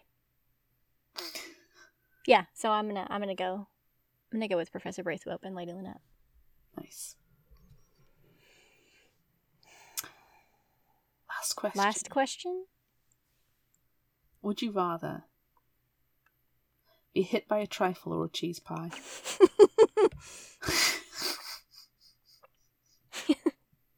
We've got to get one violent one in. I think I'm gonna go with a trifle. I feel like a cheese pie would need to be warm, and I feel like a trifle would be more comfortable to be hit by a trifle than it would be to be hit by a cheese pie. I feel like it's a little fluffier. Probably a little easier to remove. Oh, now I wouldn't say that. No? Not You if don't it's the think? trifle that I'm thinking of. But still, I think it would be more comfortable to be hit by a trifle than a cheese pie. It's certainly softer. Because, like, is the cheese pie, like, in a dish? Is it in a pie tin? Probably not. Well, that's good. They'll be served as like hors d'oeuvre kind of cheese pie. It'd be like 2-bite kind of cheese pies, I imagine. Yeah, but if you're concealing the switch of the prototype with the cheese pie, it's probably the whole thing. Also, because it was, like, pilfered from the kitchen that your mumsy had hidden away so she could eat it later. I feel like it would be a larger amount of cheese pie. I don't think it's going to be a plate pie. You see, the trifle in my mind, if it's anything like the trifle that comes to my mind, is custard and jelly, cream, and sometimes like ladyfinger sponges. Yeah, see, all of that will be softer to be hit with. So, But of it course, would that's what also I'm gonna go with. But it would also be harder to remove because of its liquidy nature. It's not just going to like shake off like you could with a cheese pie, which would be crumbs. You're going to have to scrape it off and it could stain. Yeah. The reason I'm thinking with cheese pie, I don't think it's going to be like a dinner plate sized cheese pie, Okay. which would be sliced up. If it's a whole cheese pie and it's at a party, it's going to be smaller. Like an individual pie. Yes. So one person, and it's going to be like an hors d'oeuvre, or an appetizer size, where there's 2 to 3 bites. And it depends on the pastry, because if they use a short crust pastry, that's going to be a little harder, a bit firmer, which I feel like that's probably what they've gone with, than a puff pastry, and I would prefer the puff. Yeah. But you can have Everyone them cold. would prefer puff pastry. Yeah. Cheese pie's cold's really nice. Like, if you're going for a picnic, really nice to have. So I'm going to go with cheese pie because 1, it's cheese. Cheese, yes. It's cheese. 2, yes, the initial impact is going to be painful. It's like, ow! What the hell? But it's one and done. But then you could just pick it up and eat it. Then I can just pick it up and eat it, and it's just brushing the crumbs off. So that's why I'm going with cheese pie. Okay. Because not only am I getting hit with it, I have a snack. That's true. Yeah. I don't know if that scene, which always tickles me, the way that Dimity just pops up out of a bush. He's like, hello. Sparkles is here. Here you are. She's like, can you fetch me a cheese pie? I don't know if it's funnier that she used the cheese pie as the decoy, or if she was like, "Thank you, my dear, I was getting rather famished," and just started eating the cheese pie because one of Mumsy's that's got put off to one side for her to eat later. But I do appreciate the fact that Monique, in her unmentionables, and burnt unmentionables, looking a fright, comes into the ballroom and just lops it at Sophronia. I do appreciate that scene as well. It's very embarrassing for Monique, though. I feel like Monique is not very good at her job. She's not very good at her studies. I mean, she's already been knocked down to debut status. And she, like, didn't pick up anything the second time around either. Like, come on, Monique. Try a little harder. I think Monique is a one-trick pony. Yeah. She relies on her looks and her eyelash fluttering to get her close enough to the target before she stabs him in the neck. That's all she's got going for her. Exactly. I don't think her theatrics, I don't think she's a good necessary liar. I don't think she's got the ingenuity. Nah. She wants to just be a Catwoman, really. She just wants to marry rich and spend the money. I think that's true. Bloody Monique. All right. Favorite final thought quote? Do you have a million? I have a million of them. And I didn't even put all of them down. I had 28 at one point. I don't have that many. I think I started trying to just stick them into the text itself so I could get around it. Okay, let's go for a Dimity one first. I should dearly love to be dark and brooding. It's so romantic and fortune-teller-like. I love Moira Quirk's Dimity. Brooding. It's like she's got too much spit in her mouth. I really love to be dark and brooding. It's dark so and romantic and fortune-teller-like. Yes. I don't know where Dimity's lisp came from in the audiobook, but I do appreciate it. I love it. It's fine. Which I now need to listen to the short to see if she keeps the lisp. I don't think she does.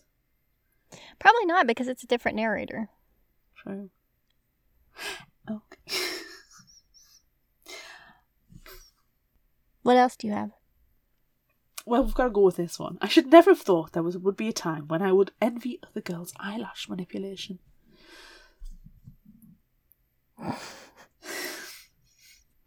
Insert 20 minutes of eyelash fluttering. There's your headliner. Nothing is more distressing to a vampire than a stain.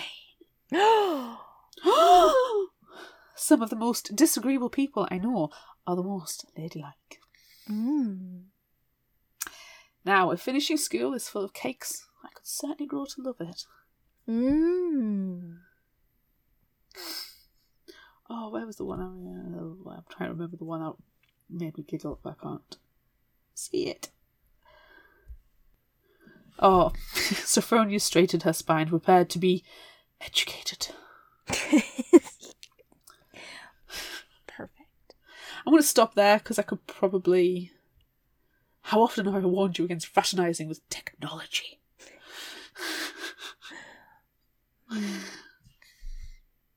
Oh, I've been overburdened by strange occurrences at the moment. Very good. I'm going to stop there. Sure you are. You've already said that once. Okay. He boasted an unassuming mustache, which was perched atop his upper lip cautiously, as though it were slightly embarrassed to be there and would like to slide away and become a sideburn or something more fashionable.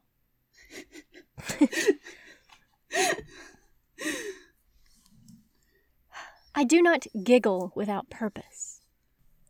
If there is gossip to be garnered, garner it. If there are new dress styles to be imitated, imitate them. If there are hearts to be broken, break them. I love that accent. Thank you. It's quality. No one knew why the beautiful Miss Palouse had stripped, rolled about in the garden, and then chucked a cheese pie at the youngest Temenet girl before being taken away in floods of tears, but it was surely the highlight of a most enjoyable evening. And then finally, Pilliver in the Petticoats. You could say you were running some experiment dangerous to your nether regions, suggested Viev. You could say you were testing the response time of the maid mechanicals, suggested Sophronia. You could say you liked ladies' undergarments, suggested Soap.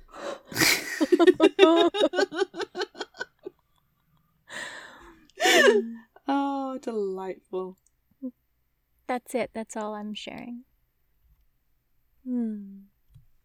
If you liked this, try this. I feel like I know what we're going to do. I'm going to recommend Soulless, the Parasol Protector, book one by Gail Carrick. I was right! I do not promise that we won't, or at least I won't recommend Gail Carriger ones in the future Gail Carriger episodes. I can't guarantee that. The summary from Goodreads. Alexa Tarabotti is labouring under a great many social tribulations. First, she has no soul. Second, she's a spinster whose father is both Italian and dead. Third, she was rudely attacked by a vampire, breaking all standards of social etiquette. Where to go from there? From bad to worse, apparently, for Alexia accidentally kills the vampire, and then the appalling Lord Macon, loud, messy, gorgeous, wound werewolf, is sent by Queen Victoria to investigate. With unexpected vampires appearing and expected vampires disappearing, everyone seems to believe Alexa is responsible. Can she figure out what is actually happening to London's high society? Will her soulless ability to negate supernatural powers prove useful, or just plain embarrassing? Finally, who is the real enemy? And do they have treacle tart? Relatable. I freaking love this series, which we haven't actually covered. I know. We're going to have to do it. It's not a YA, but we don't always do YA now. We don't we are predominantly always do YA. YA. We are, but we have to move other ways sometimes. We do. I mean, just last week we did Into the Mist, which is an adult book. And I was making a list of all my pre-order books that I've got out, and one of them is J. Kristoff's Empire of the Vampire Illuminated edition. That is not a YA book. That is not. That is not a children's book, as we learned from the background info for that episode. The amount of times, though, I'll go into the YA section of the bookstore and I'll pick up a book and go, oh, this is interesting. For example, I was in there and I picked up Anna Dressed in Blood, and the first line it says on, "This is not for children." I was like, this is in the wrong section. But the main characters are teenagers, so that's why it is. It made me giggle. I was like, I love it. Horror. I like to pick up the books of the authors I've spoken to and read the backs and go, I know them. I know them. Yeah. Anywho, what have you got to recommend? Oh, I'm obviously going to suggest Prudence. Custard Protocol, Book 1, by Gail Carriger, shocking no one. When Prudence Alessandra Macon Akaldama, Rue to her friends, is given an unexpected dirigible, she does what any sensible female would under similar circumstances. Names it the Spotted Custard and floats to India in pursuit of the perfect cup of tea. But India has more than just tea on offer.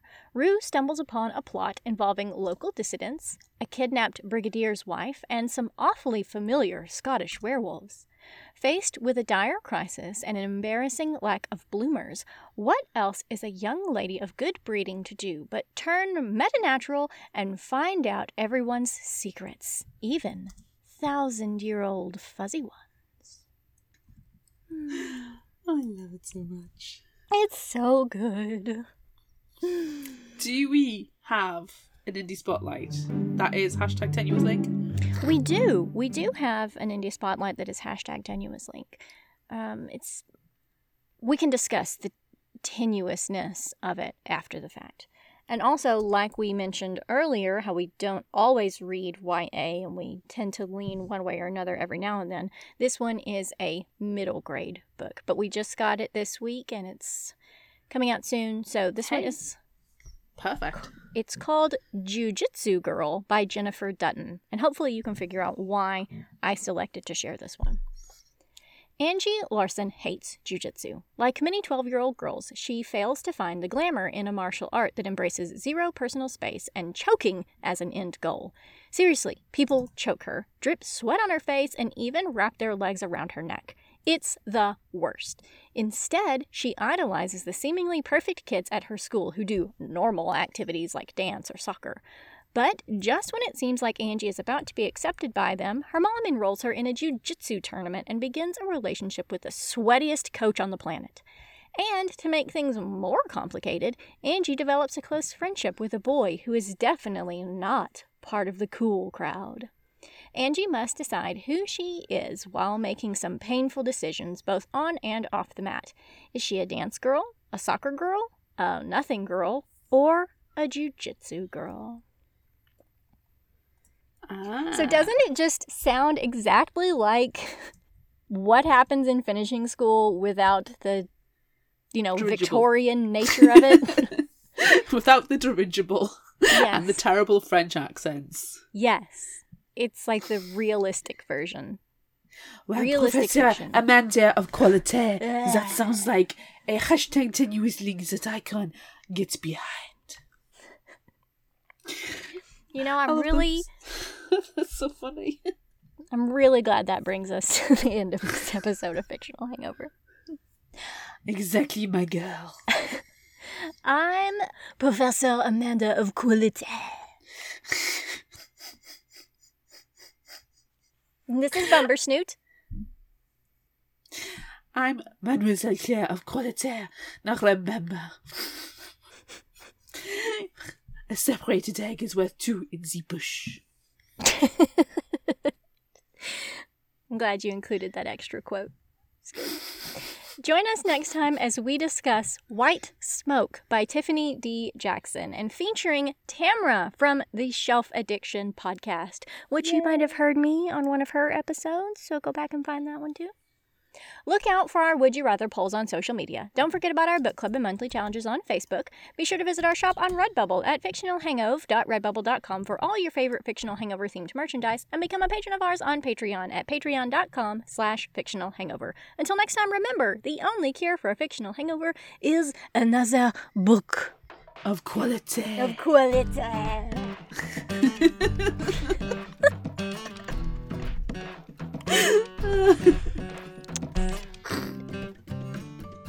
You can find us at fictionalhangover.com, follow us on Instagram at fictionalhangover, find us on Facebook at facebook.com/fictionalhangover, and on Twitter at fictionalhangover, no ER. If you like this episode, check out our others and rate, review and subscribe so you don't miss out. And finally, special thanks to Liz Emerson for our music. You can find her on Facebook and Patreon. Thanks for listening.